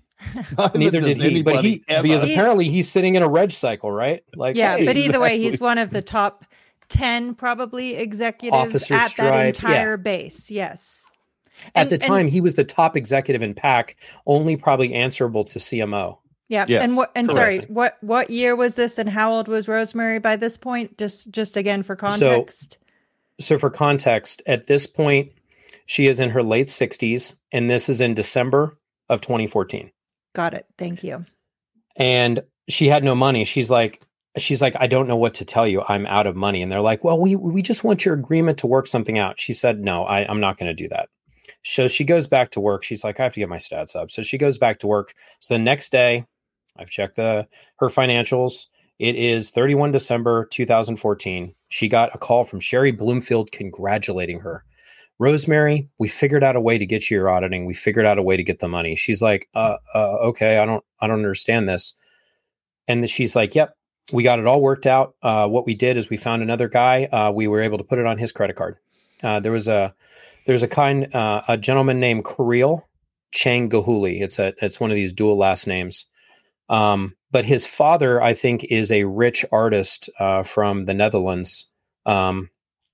Gahuli, and then his other family was Chang. Anyway, Chang Gahuli. They ran up on Kirill Chang Gahuli's credit card without his knowledge $50,000 for auditing for Rosemary to do the bridge from the bottom up, not to start from grade 4 because we got to redo everything, to do it from the bottom up. She was like, wait, what? And they're like, yep, you can just pay Kirill back and it'll work out fine. And Kirill's like, she didn't even know who he was before this happened. They just had his credit card information and ran it up and said, you need to talk to her. She's the one with the auditing. Wow. So they ran it up in his name. So now there's this credit card, and he had this unbelievably high balance available, or, credit available. And they maxed the thing out. They filled up, boom, all of it, 50 grand, right on that credit card. And then told Rosemary, you need to pay back Kirill. So now when she gets her Social Security payments, what does she do? She pays back Kirill. Every single time she gets money, she pays back Kirill. She's getting auditing. I mean, she didn't really want it, but she's getting it. And now, but now she's, they got to still get her more auditing. So they finish something and they're like, oh, you used up all the auditing. We need to get you more. You didn't quite finish these grades. So then, do you guys remember Mickey Estrada, Golden Air Productions, Bongo Drums? Absolutely. Hey, bongo. Yep. Anyway, Mickey was on the RPF with Rosemary, so they were friends. And they ran up Mickey's credit card for another 12 grand. And then there was another lady, they did another credit card. There were like 3 or 4 of these people. They kept charging their credit cards without their authorization or would be moving money around. Yeah, that's what I was going to ask. So in every instance, not only did the person whose credit card not know and not authorize it, but neither did Rosemary. 100% criminal credit card fraud over and over and over again. Over and over again. But these people, it gets worse. I promise you it's going to get worse. And I don't know how it could, but trust me, stay with me. It's going to. So now, over the next 7 years, she is all of her $50 a week pay, any money that she got some money from an inheritance when her mother died, any money that she got, all went to paying these bills. But what happens when you finish your auditing? You need more. They didn't get it done, but now they finished with her at LA Day. Now we need to send her to ASHO. She needs to get Power and Power Plus. One building over. One building over. They're connected by the same tunnel. You just get off, like when you're going through the Hogwarts Express, you get off like one station earlier than that, right? Yeah. So they get done there, and now the scheme changes. So she shows up there to the reg, and the reg there was a guy named Kerry Green, and said, okay, Rosemary, we already have everything set up. It's already paid for. Congratulate. And of course, they're love bombing you. Yay, you're going to start. You finish something. You're going to start your next thing. And she's like, what? So they had her go on to, it's basically like if you don't go clear, I guess, and whatever. Anyway, whatever. They had her do this power processing stuff. She's like, I don't understand what any of this is. When I say, like, what was it? She's like, I don't even get it. But what they did this time, again, what do you do when you join the Sea Org? You have to do this life history form. What does it consist of? Literally everything about your life, your financials, you name it, it's in there.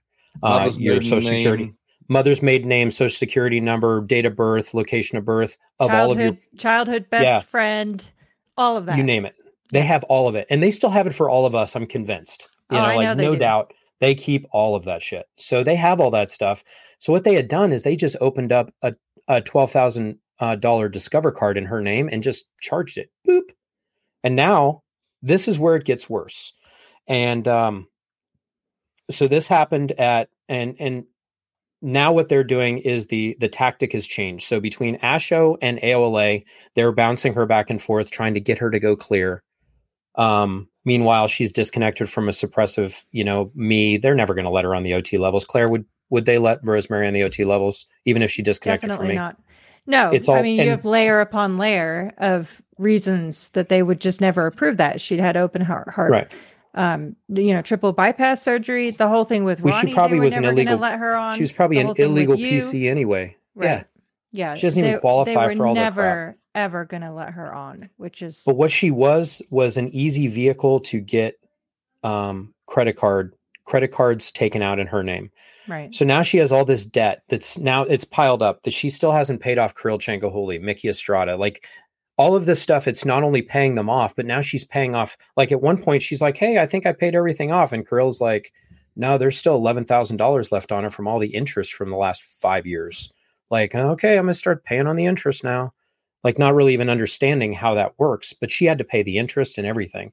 So now she has debts to Sea Org members that they ran up their credit cards, individual credit cards, and they went from Discover card. They have a Chase Slate card. They opened up 3 Navy Federal cards, and this is how they'll do it.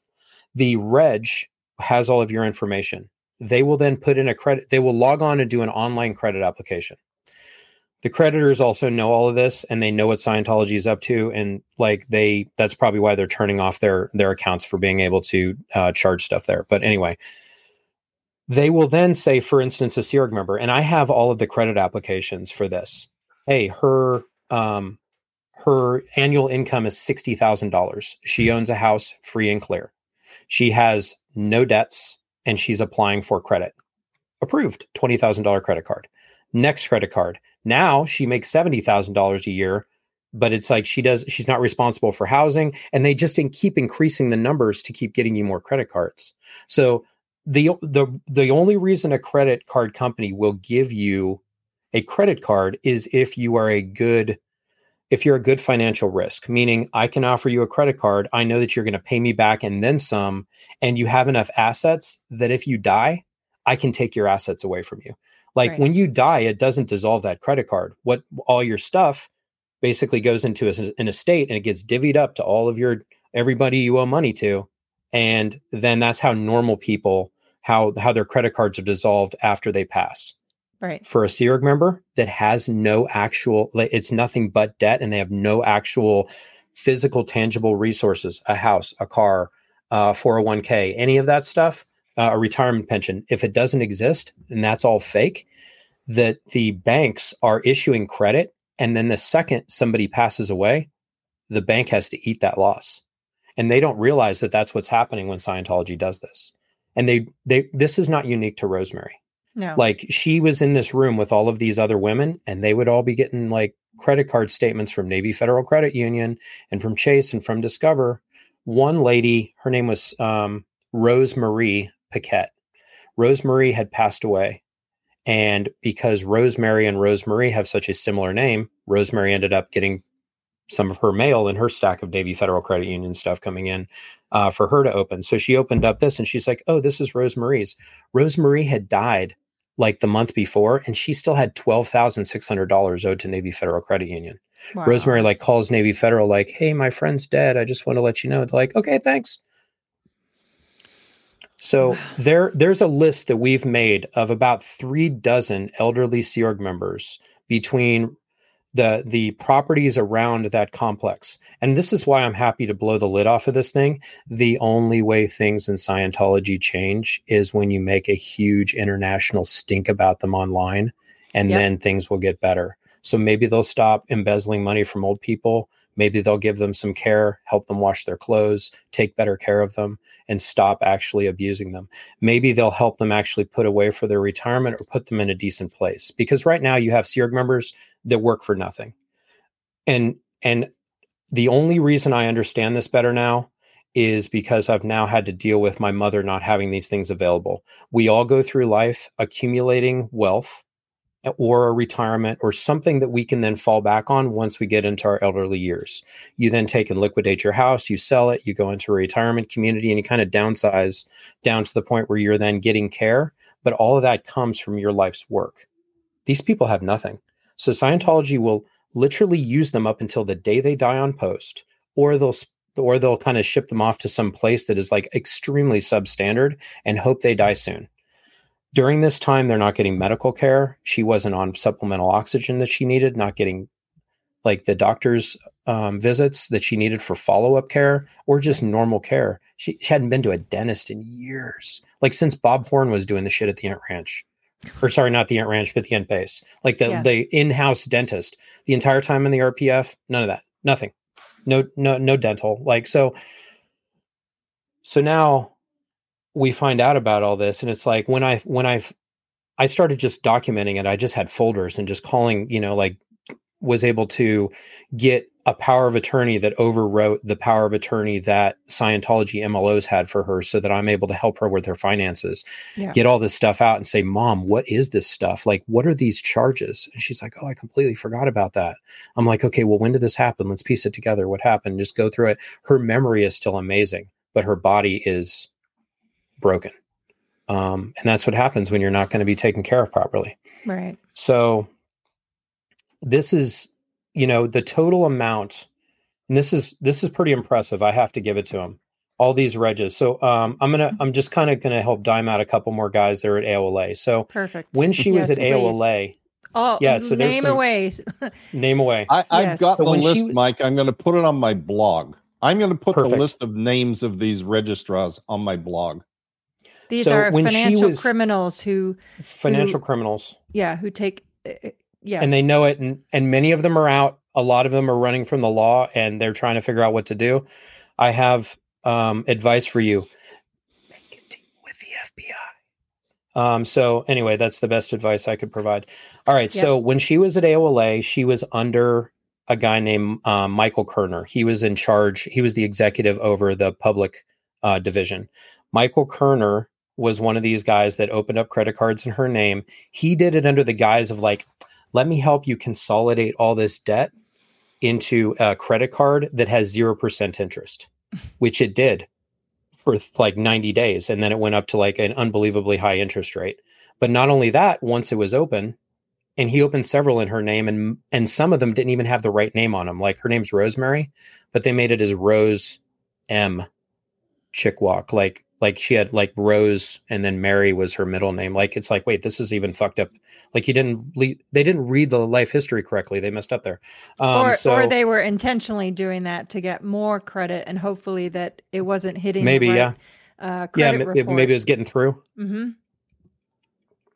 Anyway, the amount of this credit is staggering. There was another time where one of the regs there, a kid named Derek Myers. Derek Myers was actually married to Stacy. Derek Myers used to be married to Stacy Myers. Stacy Myers. Stacy Moxon. Stacy Moxon. She's the one who had the electrocution event up at the Ent base. Right. Yeah. She unalived herself and it was covered up by Scientology. And correct. Derek was married to her at that time. In Derek fact, was married to her at the time. He was a big piece of why she was depressed because she was working at the headquarters and he was working in LA and she never saw him. But yeah, sorry, off topic. No, for this. but it's funny how small the really group of these people is. So at the time when this happened, Rosemary was at Golden Era Productions as the G's housekeeper. Stacy gets electrocuted. Stacy dies. Derek is brought up to Ent in order to get some auditing and make sure that he's not a risk. Derek stayed at the G's and Rosemary took care of Derek. Had no idea who he was or that Derek was connected with Stacy. But now Derek is down in AOLA and now she knows Derek because Derek is a tours reg and was able to get the credit card numbers. And when he was out on tour, I guess wasn't good on GI. So he's like charging up her accounts, trying to do more stuff, $5,000 here, 10 grand here, like through these credit cards that she's trying to pay down. He's still like doing this stuff. Wow. She brings this up to the flag banking officer. They get some credit card, like some of the transactions canceled. Like it's all just, they're just scrambling and eating their own, trying to make GI is what they're doing with their old people. Anyway, this is happening. So Derek is there. What's funny is most of these regs have now been gotten rid of, but Derek is still there.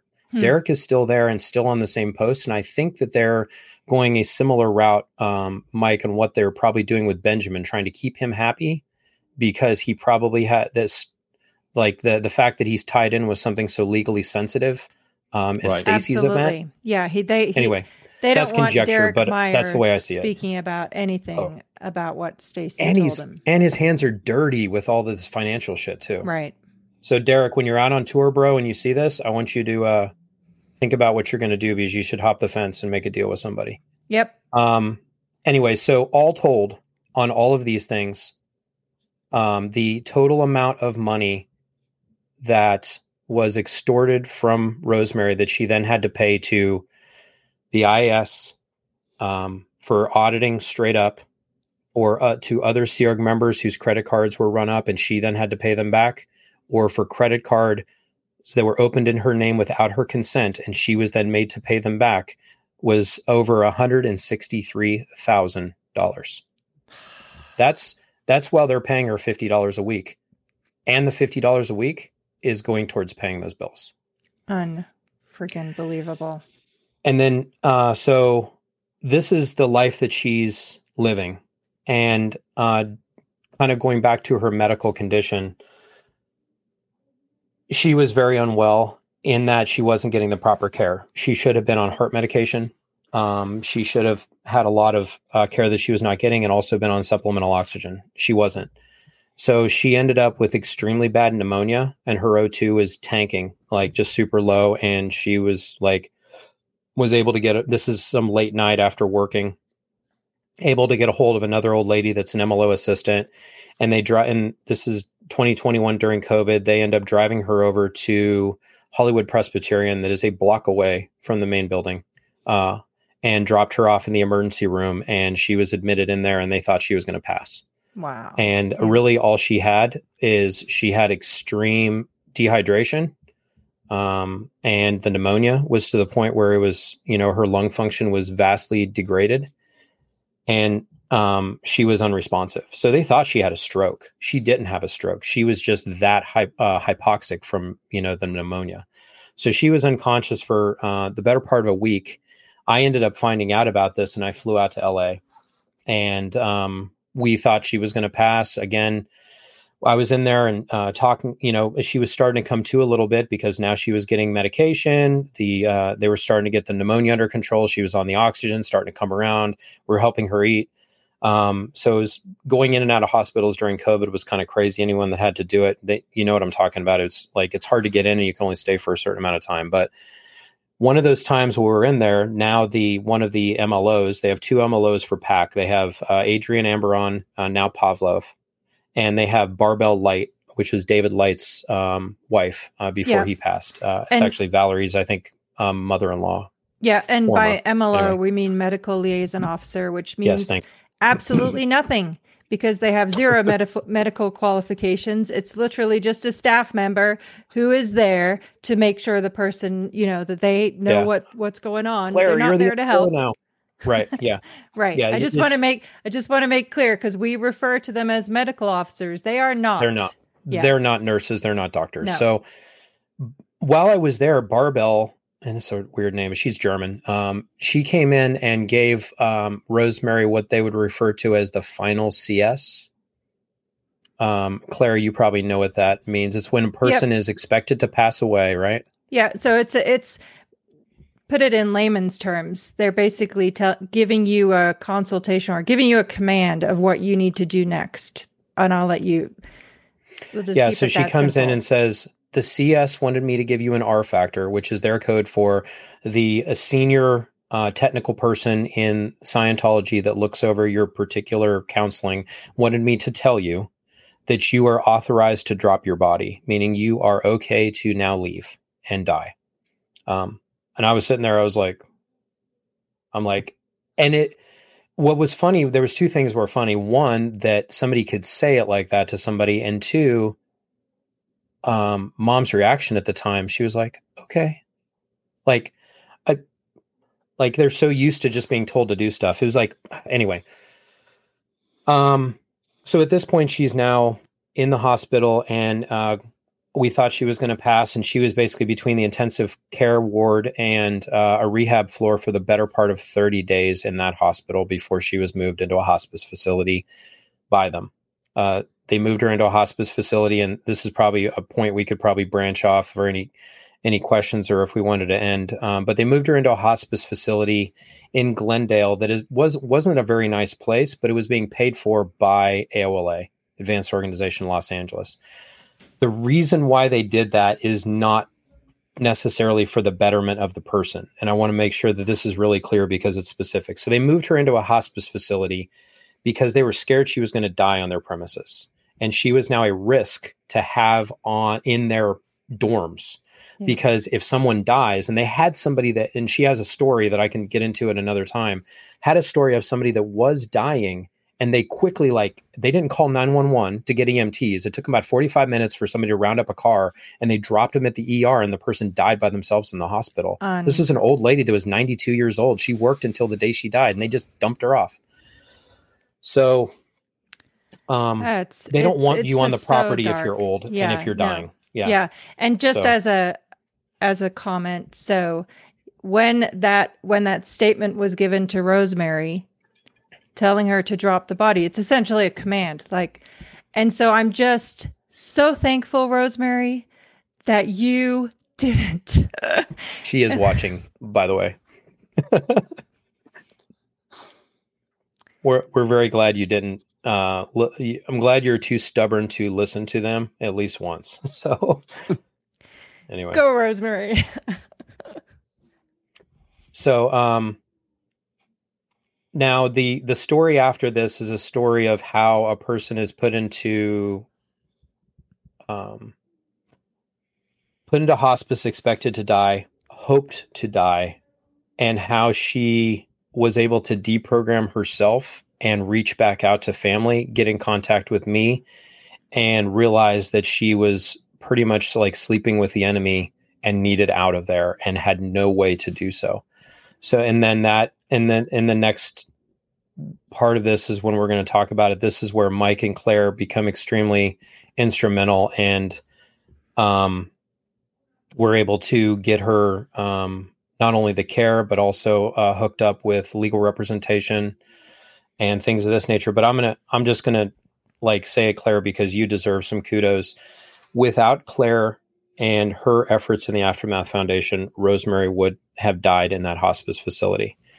The Aftermath Foundation, it's not just some catchphrase. It's not just something to tease Dave Miscavige about because he can't take care of his old people. The Sergio Belinsky documentary is a real person that's being helped. Everything that I've told you about Rosemary is a real person, a real elderly person, of which most of the Sea Org population is aging out. And they're in a situation where they're not being properly cared for. Rosemary is one of at least 36 other people just that she knew in that area that are in the same situation. And Claire worked tirelessly with us in order to not only make sure that we had what we needed when we had it, but you were always a phone call away. No matter the time of day or night, it was like you were a text away. Hey, Claire, can I call you? It wasn't like, oh, I'm sure you stepped out from many a thing. And I just want to say how absolutely appreciative I am of you and all of your efforts and everyone that contributes to this foundation. They are doing work that is making a difference for real people that are saving their lives. That's not some bullshit catchphrase. This is 100% true. So, yeah. Well, just thank you, Mike, and thank you for being there. And of course, we have an amazing board. Mike Rinder, Christy, Mark, Aaron. But yes, this is our passion to help people, and we are gaining momentum. And it's completely our honor to be able to help with situations like this. And we appreciate so greatly that you reached out to us to let us help with this. And I just want to add something to this, Mike, because you're understandably not talking about what you really did. Yeah. And honestly, if like the Aftermath Foundation and my involvement in this and Claire's involvement in this would never have happened without you. You were the person who got your face in their faces and you inserted yourself into this equation and took the action that so many other people have not taken for whatever reason of putting your foot down and saying, the fuck, this is what's going to happen. No, this is not how this is going to go down. This is how this is going to go down. And you saved Rosemary's life as much as the Aftermath Foundation did, because there was nothing that we would have been able to do had we not had you there to begin with. And then you, like, as we'll get into, working with Rosemary to educate her on what had really happened to her and how she had been victimized, because victim is a pejorative term in Scientology, and nobody ever wants to be called a victim, even though they are victimized constantly, and the elderly are being victimized more than anyone at this point. This I said at the beginning, Rosemary exemplifies what is happening to a lot of people. You say she knows 36 herself. There are dozens and dozens, if not hundreds at this point, who are in this position in the Sea Organization, being abused, maybe not exactly like Rosemary, but Rosemary encapsulates the attitude and view of Scientology and the Sea Org about how do we deal with these aging Sea Org members who've given 20, 30, 40, 50, 60 years of their lives to us now that they can't work anymore. Now that they're not slave labor resources. Oh, they'll work them. All we can do is suck anything left out of them, use the fact that they have perhaps Social Security to secure credit cards so we can run up their credit cards. And when they die, we're off the hook, but we got all their money. There's stories of like one lady has dementia, like she's not in her right mind anymore. She gets $500 a month from like her late husband, like left it to her as part of like she got his pension. The IS-RED shows up every week or every month when she gets the money, and she just signs it over to him, and she isn't even able to clean herself. Like she doesn't put on her clothes right, and she's just signing money away. Like this is they're going to stop doing it because it's like, oh my gosh, there's this big flap and there's this SP Mike Brown. That's like, I'll be honest with you people, like the total amount of fucks that I give about Scientology is very, very insignificant. Like if people want to be in Scientology, have at it. But this is where I draw the line. And I think it was Gandhi that said the true measure of any society is how it treats its most vulnerable members. The way that they treated us as children, the lawsuits that exist against trafficking of children, the way that, and I'll get into the stuff at the ranch and other interviews, that's bad. The way that they are currently treating their elderly Sea Org members, the fact that they don't have a strategy, like even if they had like, you know what, we need to find out some like, hey, we're not using the gold base because we got Scientology Media Productions. Let's make a nice facility and properly like take care of it. They never will. This is the problem with Scientology. There's one problem with Scientology, and it's if you're a hammer, everything is a nail. They are not able to adapt or overcome to anything other than just what they have to do all the time. And it's just like you're just driving down the road, no matter what's happening, you're just running over stuff. And you're like, I don't know why this is happening. It's ridiculous. So yeah, it's a lot, but yes, there is, but would I want to share the story again? Like I care not about Scientology and its content, and I never planned on coming back into this conversation, to be honest with you. Like I kind of put it behind me, and people can have their view about my decision to do that at the time. But when I found out about this level of abuse, I had to insert myself back into it. And they have created yet another person that's speaking out about this stuff, not because I'm bad. If they want to call me bad, that's cool. I've been called worse. But I'm just telling you what happened. Like I have, if anyone wants to see it, I got all of her financials. I have her little book. I have the credit card applications. I have every check number. Like this isn't me drumming up. Like I have better shit to do with my time, but this is important to do. So I'm going to make time to do it. So, yes. Anyway. And we will be doing our next Aftermath Foundation documentary, The Story of Rosemary Chickwalk, where we will go into this in great detail. But of course, your time is valuable. Rosemary's time is valuable. And we just wanted to take this opportunity to shine a very bright light where it needs to be shone immediately. But yes, so I think is our plan to take some questions and then conclude part one and resume part two? I don't know about questions, Claire. This is an hour and 48 minutes. Yeah, it was a lot. I appreciate you sticking in with me on this. Mike has been talking. Look, there's two things I want to say. One, I think that we should take questions. We're going to resume on Thursday, same time, and finish this story because it's important to finish it. Yes. Seems like a good place to stop here. I just want everybody to know Rosemary is okay. She's not in the Sea Org anymore. We got her out of the Sea Org. This was one of the great coups of all time. We'll tell you all about it on Thursday, how that went down, who was involved in it.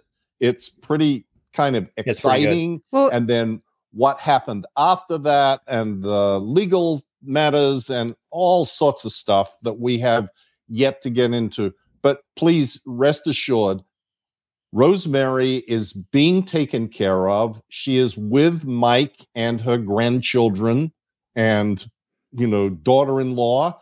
And it's not... She's happy and safe. Yes, She is happy. she loves People Puzzler. You can tell Leah that is one of her favorite shows. That's amazing. Yeah. Maybe And we can end today's episode at least showing the current picture of her. Is that okay? I will. Okay. But one other thing I wanted to say, there was a comment in there earlier about how you need to be on SPTV, Mike. You need your own YouTube channel. And I made a comment saying, well, he's got one now. It's new. He had 2 followers as of whatever it was, 4:00 this afternoon.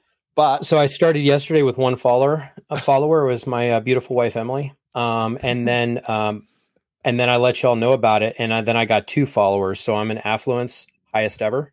I'm number 2. By the time we started, I had 4. 4. Nice. Okay. But people are going, so what are you? What is the name of your channel on YouTube? Because you get a whole bunch more followers right away. Yes. If you can remember what it is, Mike. I can. So again, it's just, and it's really, I'm not as much of a content creator at this point. Maybe at some point it'll make sense for me to be. But I do have a YouTube channel, and I plan on at least uploading these things to that, and continuing to tell the story. And I'll probably end up having some additional content in there that will be with my mom as well. So it'll be us, interacting and actually let her tell her story a bit as well. But it's at, let me see if I get this right, at Mike Brown 101. Okay. Perfect. We will find out. I found it. I found it. 2 seconds. She found it. You're gonna put those in. I subscribed. Done. See, it says I escaped Scientology many years ago, forced to start my life from scratch. There we go. Boom. Okay. So I'm going to show a picture and you're now. You're already at 18 subscribers now, Mike. 40. You're at 40. 40. Man. Thank you to everybody listening to us and doing what we ask. And by the way, if anybody here has not subscribed to Blown for Good or my channel, get your butt in gear and subscribe and like and do all that stuff you're supposed to be doing. Okay, here is a picture. I don't know when you took this, Mike. Recently, right? It was a few months. It was shortly after we got her out of LA. So you can see, that she's probably mortified that I shared this picture. She's like, oh, I don't have my hair done. But she is, she's in a very comfortable space. She's in an excellent care facility. They have lots of life enrichment things that she's able to interact with. One thing I found out about my mother, she is an amazing artist. I never knew that. Like, she just started giving me these doodles of the grandkids. And I'm like, Mom, these are really good. She's like, yeah, I used to draw when I was a little girl. And I was like, wow. So she's very well taken care of. She's very happy. And she's also very excited that all this is happening. So it's a lot for her. I'm kind of going to try to represent her story as best I can.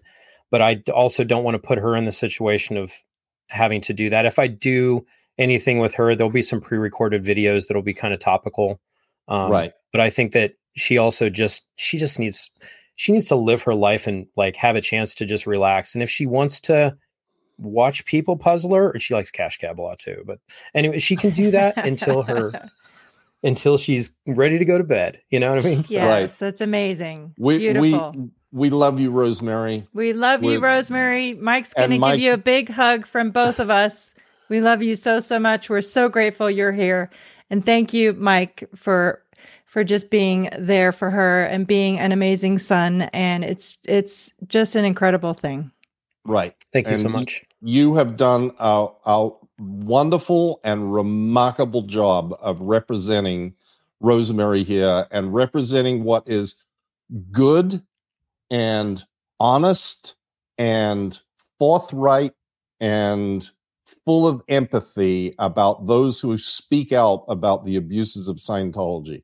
Yeah. You're like a great example of so many people now who are taking the opportunity to tell their truth about what really goes on in the world of Scientology. And you've just done the whole world a big service. And we will see everybody on Thursday evening at the same time to finish the story and maybe take some questions from people. We'll see how that goes. I mean, yeah, there is a lot to this story. What? Yes. I'm open for questions if people have them. Awesome. Okay, perfect. All right. Well, thank you for everybody who has watched all the way to this time.